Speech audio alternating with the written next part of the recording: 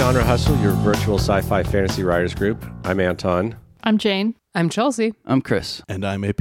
And today we have a very special guest. We have Maureen McHugh. Thank you for coming on, Maureen. Thanks for having me. Thanks for coming, Maureen. And we're going to talk about your story, Under the Hill.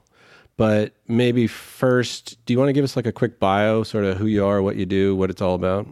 Sure. I'm a science fiction novelist and short story writer. My first novel, China Mountain Jong, was nominated for the Hugo and the Nebula and all that sort of thing a long time ago. My last collection, After the Apocalypse, was one of Publishers Weekly's 10 Best Books of the Year. And I teach screenwriting and interactive fiction at University of Southern California. Awesome. Well, you're no slouch. Can't believe you're even here. I know. You've heard of Under the Hill? Well, there's also Over the Hill.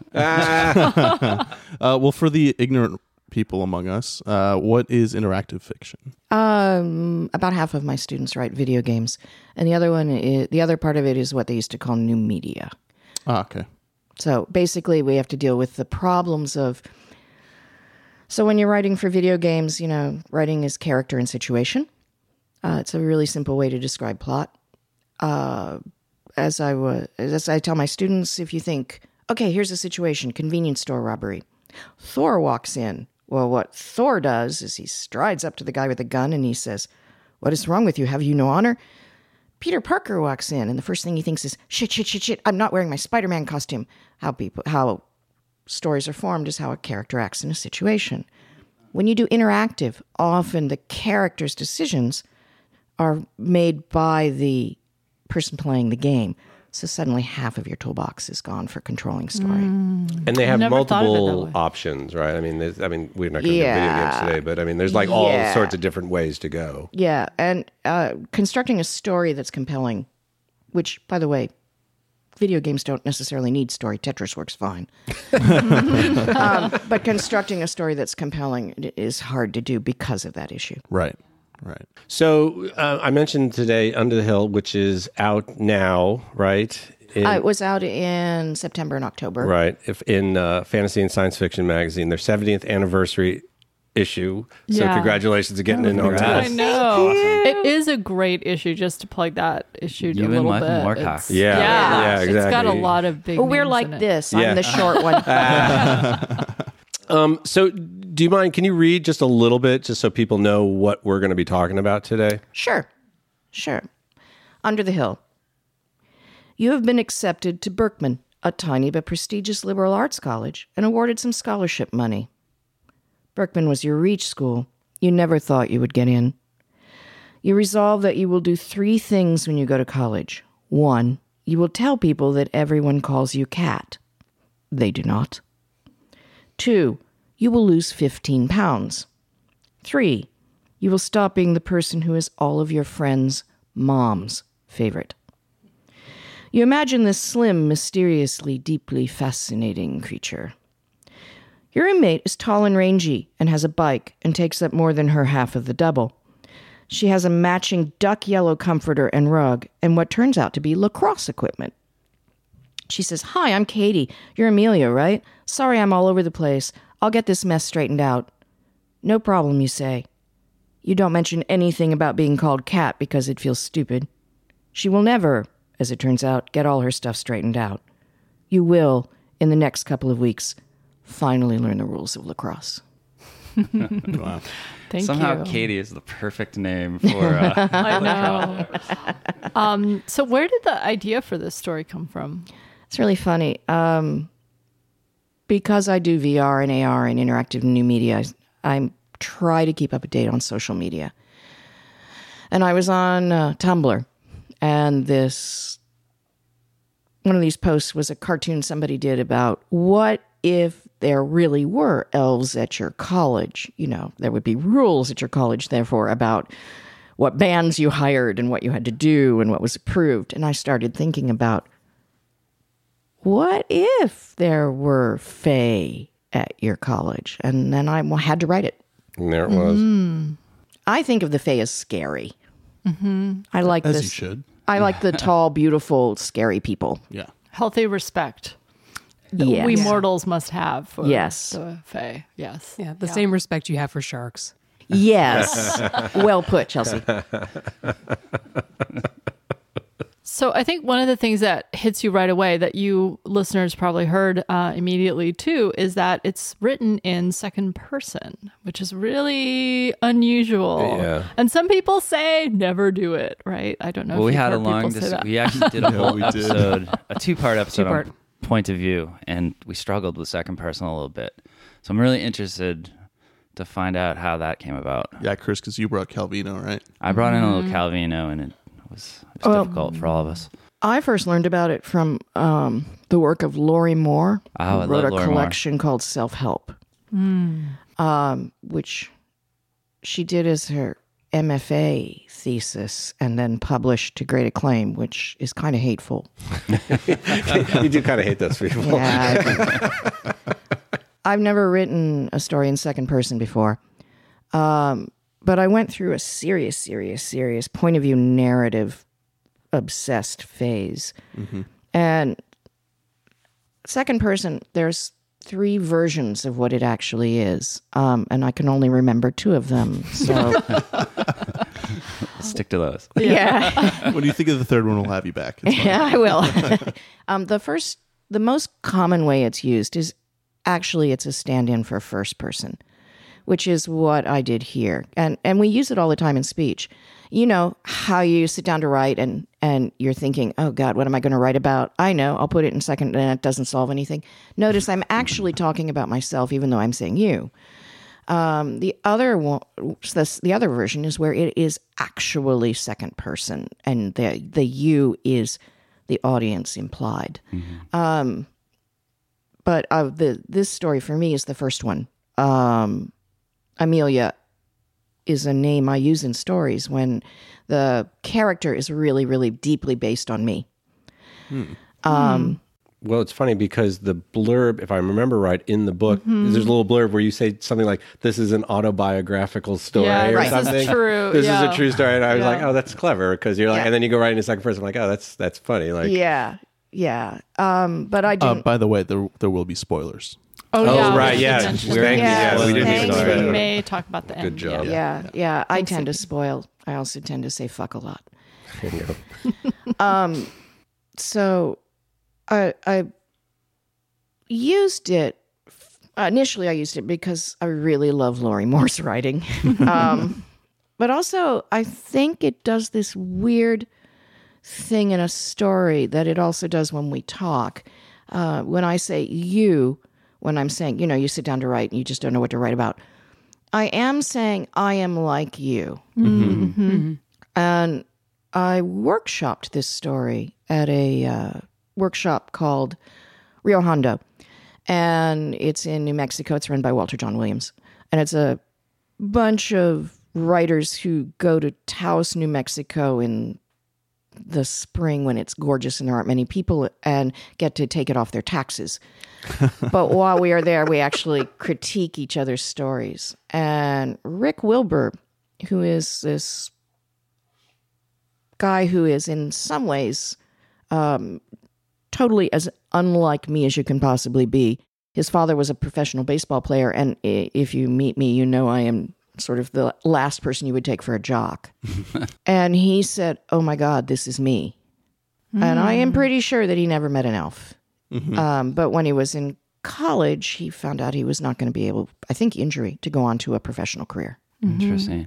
Well, I found it really interesting because we were talking about Calvino, on A Winter's Night, a Traveler, and for me, that's a very, in a way, it's a distancing effect when I read his stuff. Absolutely. When I read your story, I immediately noticed the second person, and immediately I was like, oh my God, she's using second person, and then I pretty much forgot about it as I read the story, and it almost did the opposite. It made it very intimate in a way.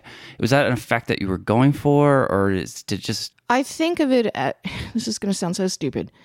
I think it distances you in a way initially that allows you to relax and then sneaks you in. That's a good way to put it. Yeah. And I think what it does is we kind of develop an emotional familiarity with Amelia as the story progresses. And then because college is and like, your very early 20s is such a time of transition. Yeah. There's so much that resonates with the reader. And it just invites you closer and closer, and you start and having the you there invites you to start thinking about like, oh yeah, the first girl that broke my heart, and like the dried out cheeseburgers at the commissary. Yeah, I miss them so much. You know exactly what I'm talking about, and the weird eggs. Yeah, exactly. It invites you to reflect on your own sort of transitional experiences. And I do think having it in a college, because college is that transition moment, and you signal it in the very beginning when Amelia is like, oh, they're going to call me Kat and I'm going to be this person. And that's how we all, who she is. right? Like every fall, I feel like in school, I don't know if you all did this, but I was like, this year I'm going to have my binder totally organized. And like, right? So Lofty goals, that's such a Jane goal. That is such a Jane goal. So I really I thought the setting worked really well for that. The other thing that I think the second person direct address kind of did for me was it made me wonder, who is telling this story, if it's you and it's Amelia, but it was almost like she's telling it to herself after some period of time, because it's also in past tense. That's right. interesting, because I don't think Amelia is telling the story. I didn't think so either. AP has a theory on this. We talked about. Yeah, this is just my own personal. It's just thing. AP's I want to theory. hear. So, I mean, and we're going to talk about footnotes later, because This that's a to big me part of it. ties to footnotes. So, Yes. so I tied think into the footnotes, and maybe this is where we transition to it. To me, after I finished reading the story, I imagined this was whoever the narrator is, and I couldn't quite figure that out, talking to Amelia, but doing it in front of a Fae person who is observing, and the footnotes are for the Fae, and they're watching this interaction to learn more about humans. I love that. That and is I am so interesting. so AP. tempted to say, oh, you're absolutely right. So, because the interesting theory. footnotes, one of them is in Fae. Right. So obviously whoever's reading the footnotes has to be able to read Fae. And then another one was like, it was telling the person reading something that Amelia already knew. So the footnote wasn't to Amelia. So that's why I was like, I had this like maybe third person that was part of what was going on. But that's just what I read. No, it's a legitimate question. When I worked starting in 2003 in a particular form of interactive narrative called alternate reality games, we were trying to invent a new art form. And when novels first started in English, I mean, we're not going to talk about Cervantes because he's just himself. Like when Daniel Defoe was writing Robinson Crusoe, his name was not on the book. He pretended that the book was by Robinson Crusoe. That's right, yeah. And because the question that they had to answer, nobody had reading protocols for fiction. Yeah. Yeah. So the idea was, you were telling your life story. Over time, then we went to the omniscient narrator, and now the narrator is the invisible character controlling the story. And we're all comfortable with that. And we don't think, well, who's telling the story? Just like when you're watching Spartacus, you don't think, why are there movie cameras in the bath? Wrong. It's just a convention. And so for me, there is a very clear narrator in this who is controlling the story. And I love the way you've made that narrator concrete. Well, I mean, I didn't do it. You did it. Well, no, I did the two not. of yous. Yeah, I did not have your model in my head, and I love that model a lot because it seems to me to do exactly what I want. Oh, good. Which is, again, I think if you're too hot in a point of view, I don't know if you guys. What do you mean by hot? Thank you. I don't know if you've talked about this. No. The way I talk about hot and cold point of views, this is what 30 years of teaching does. You have to explain all the stuff that you don't know you know. Is usually by using film examples. So imagine you're in a very tight camera like almost Blair Witch. The camera's riding literally on the character's shoulder, and you kind of get a glimpse of their feet, so you know that it's a woman in business shoes, maybe walking down a sidewalk on a sunny day, and then all of a sudden you fall towards the sidewalk, and you whip the camera around, and you can see somebody running away with a purse, and it's all very intense. It's very hot, very emotional. Mm-hmm. But you don't have much information. Mm-hmm. Now you set the camera on a tripod across the street, and we see her walking, and we see someone walking up behind her, and we're going, look, look, look, look. And then he grabs her purse and knocks her down, and we see her. That's a cold point of view. So too hot a point of view, I think, can make us throw our guards up sometimes. Interesting. My first thought in a really hot point of view with Amelia is, I'm nothing like that. So pulling the narrator back a bit can sometimes actually allow you to say, oh, I can make the empathetic and imaginative leap to be like you, even though this isn't anything that happened to me. Right, and you end up kind of filling in some of the blanks with the you, because even though the specific you that Amelia's getting isn't exactly what you experienced, it connects to your own slightly different version of what's going on. Right. Now, understand, I didn't think all this stuff out before I started writing. Of course. Yeah. And you started writing it in second person. You didn't do a draft in first or in third. I started in second person. I was trying to figure out how to get into the story. And sometimes doing something... I have a whole bunch of ways that I use just to get into a story. One of them is I come up with a technique, and another one is I take two ideas that aren't initially clearly connected and I smash them together. And, so this is just a way sometimes, if I'm really interested in something and I think I feel like a resonance with, second person would be really cool because I love it with Laurie Moore. I'll try it in this story. It's a really, really inefficient way to write because I can't tell you how many false starts I can end up with. Yeah, I think we can. I think everyone here can sympathize with that. But let's go back to the footnotes thing because I think that's super interesting what AP brought up. So why footnotes? Did that come in your first draft? Was that something you always wanted to do? Yep. The footnotes were basically what they are now in the first draft. Slightly different. The Elvish one was actually one ring to rule them all, one ring to bind them. I recognized it. And then the copy editor said, you really can't do that. So now it's the course listing. So David Foster Wallace liked to use footnotes to try to remind people they were reading, which seems to me to be a really weird thing to want to remind the reader. I'll tell you my first reason for using footnotes, and my basic reason for using footnotes is because I think they're cool and I really like to read them. And I thought, okay, I don't know how this story's going to go. I'll just throw everything at it I possibly can. And so I just put in footnotes. So that's a good enough reson anyway. And the editors didn't come back and say, what's up with these footnotes? Did they give you notes on that? No, not at all. But the other reason for it is because I think the reason that it worked, and that I'm now going to claim credit for, even though I don't have it, is because that creates a controlling narrator who obviously has something of a sense of humor, I think, which Amelia's in the middle of all this stuff. And, she doesn't realize how funny it is when the girl says, I'm Jewish and I can't get a tattoo. And they say, oh, yes, we'll give you a bracelet that will make it that way. And we'll just bill you through the bookstore. A very believable amount of money. Well, I do teach at a university. So I think that the footnotes give you a slight sense.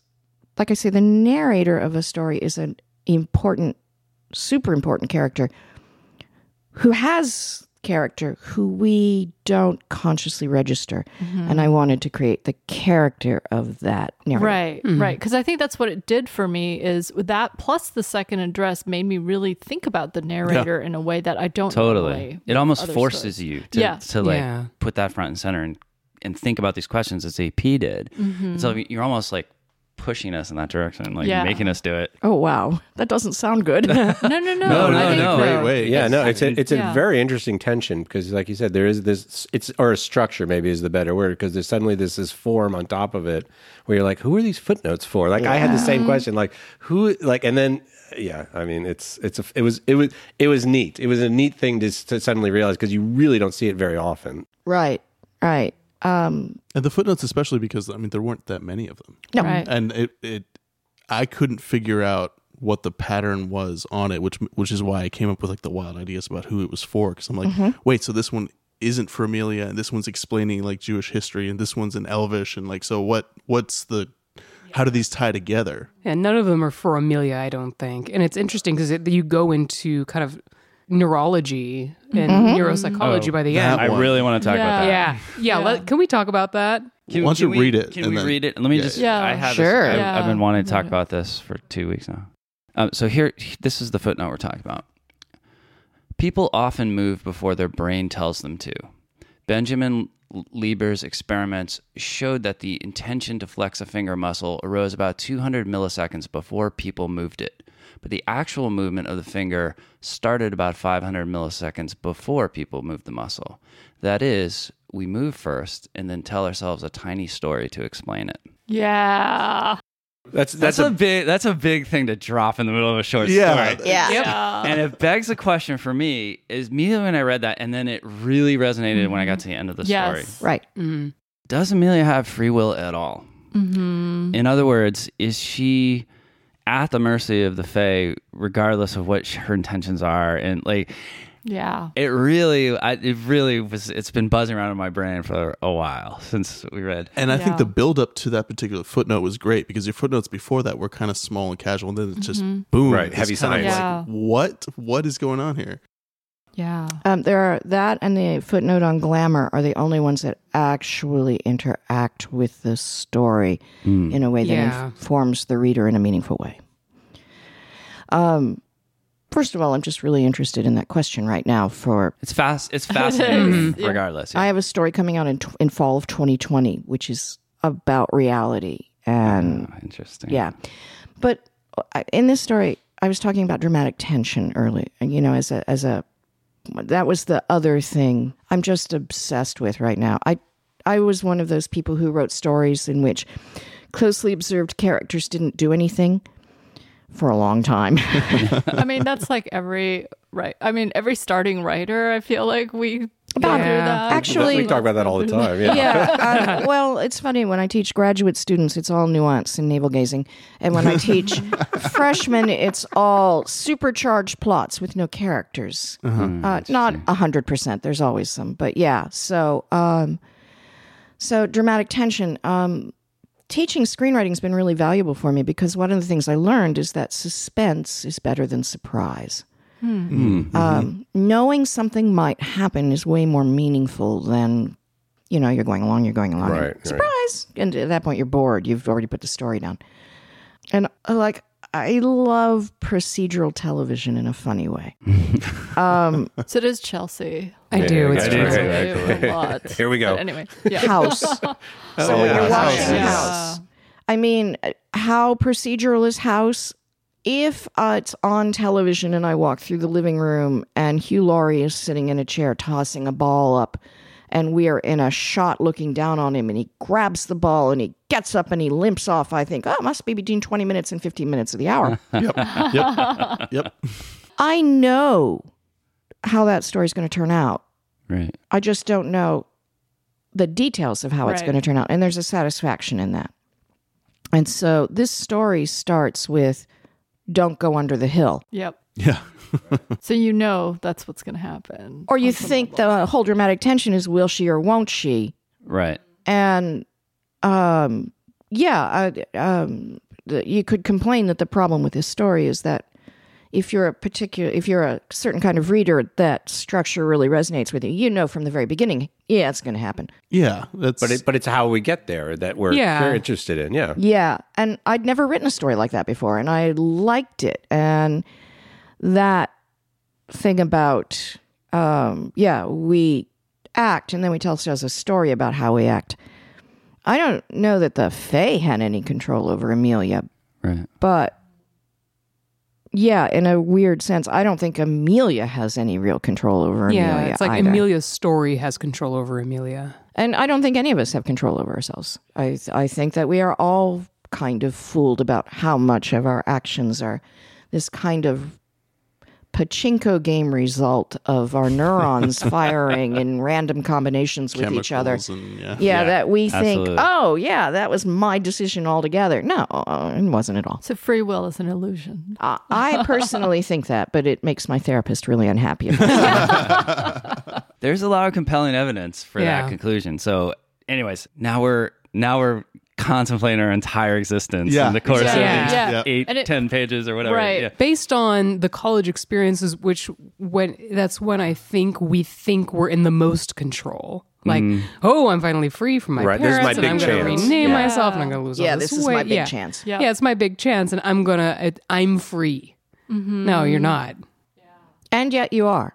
I mean, it's as close to freedom as we come. And since there's lots and lots of evidence that, like, this conversation is changing the arrangement of those pachinko stops in our brains, the talking to each other and looking for things and all that sort of thing, it just keeps getting more and more chaotic and more complicated. So, yeah, you are changing a whole lot.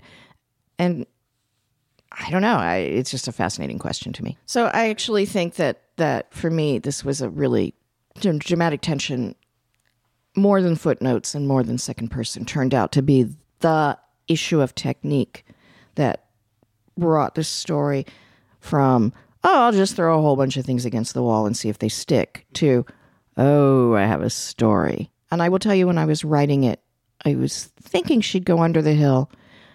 And then about 2/3 of the way through, I thought, maybe she won't.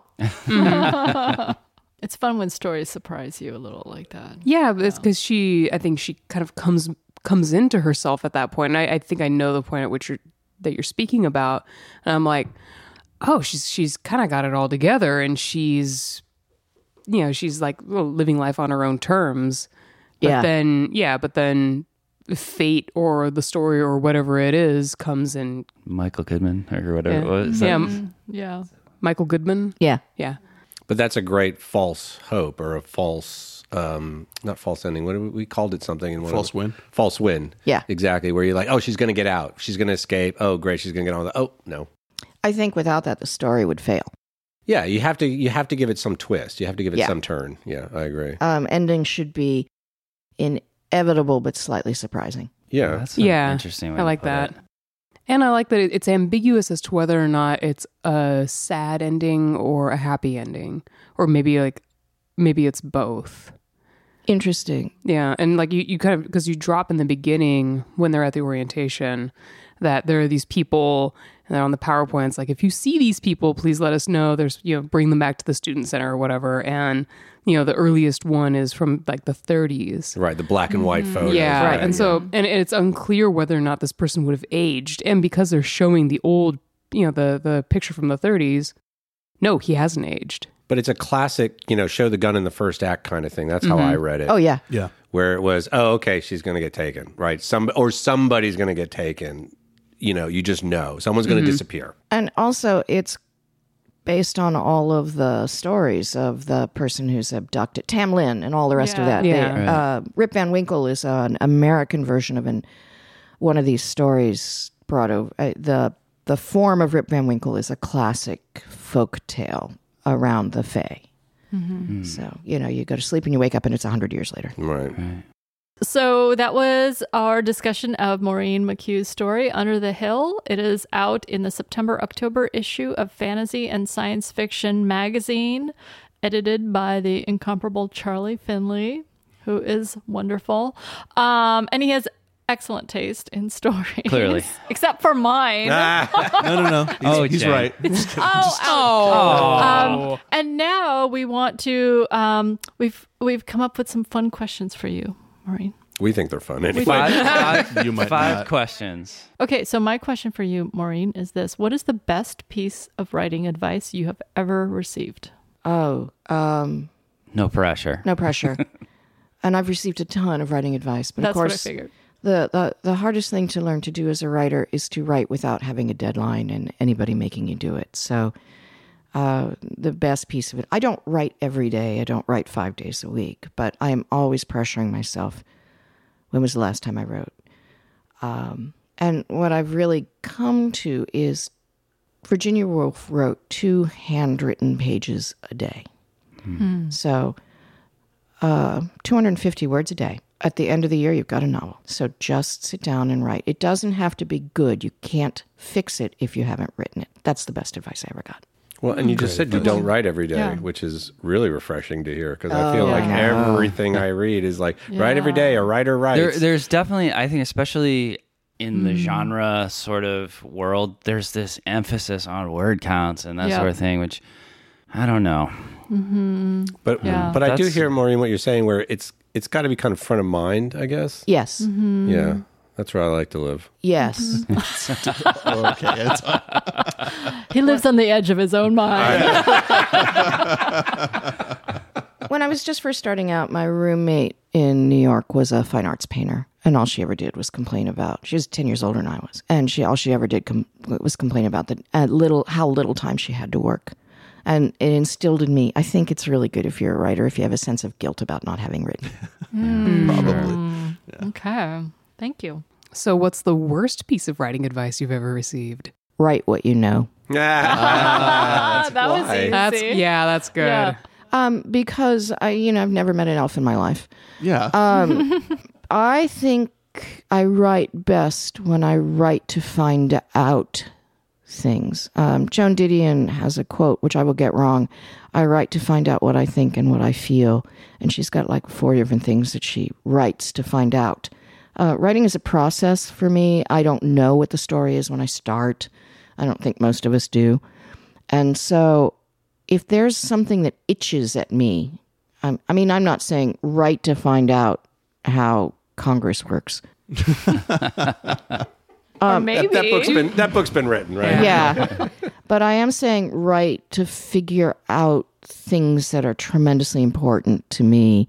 But I don't really write to get the answers. I just write to explore them. It's almost write what you don't know. Write what you're obsessed with. Yeah. What's your favorite curse word? Fuck.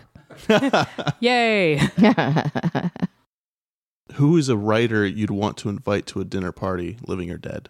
Oh, interesting. I don't think writers necessarily make good company.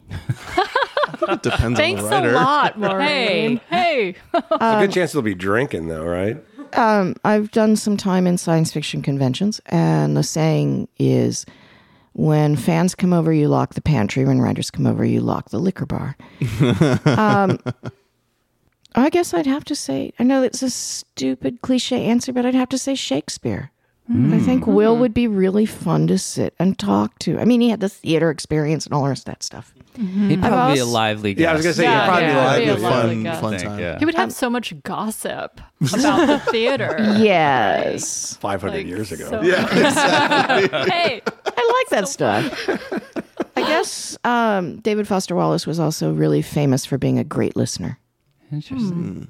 Is there a story that you wish you had written? Oh, God.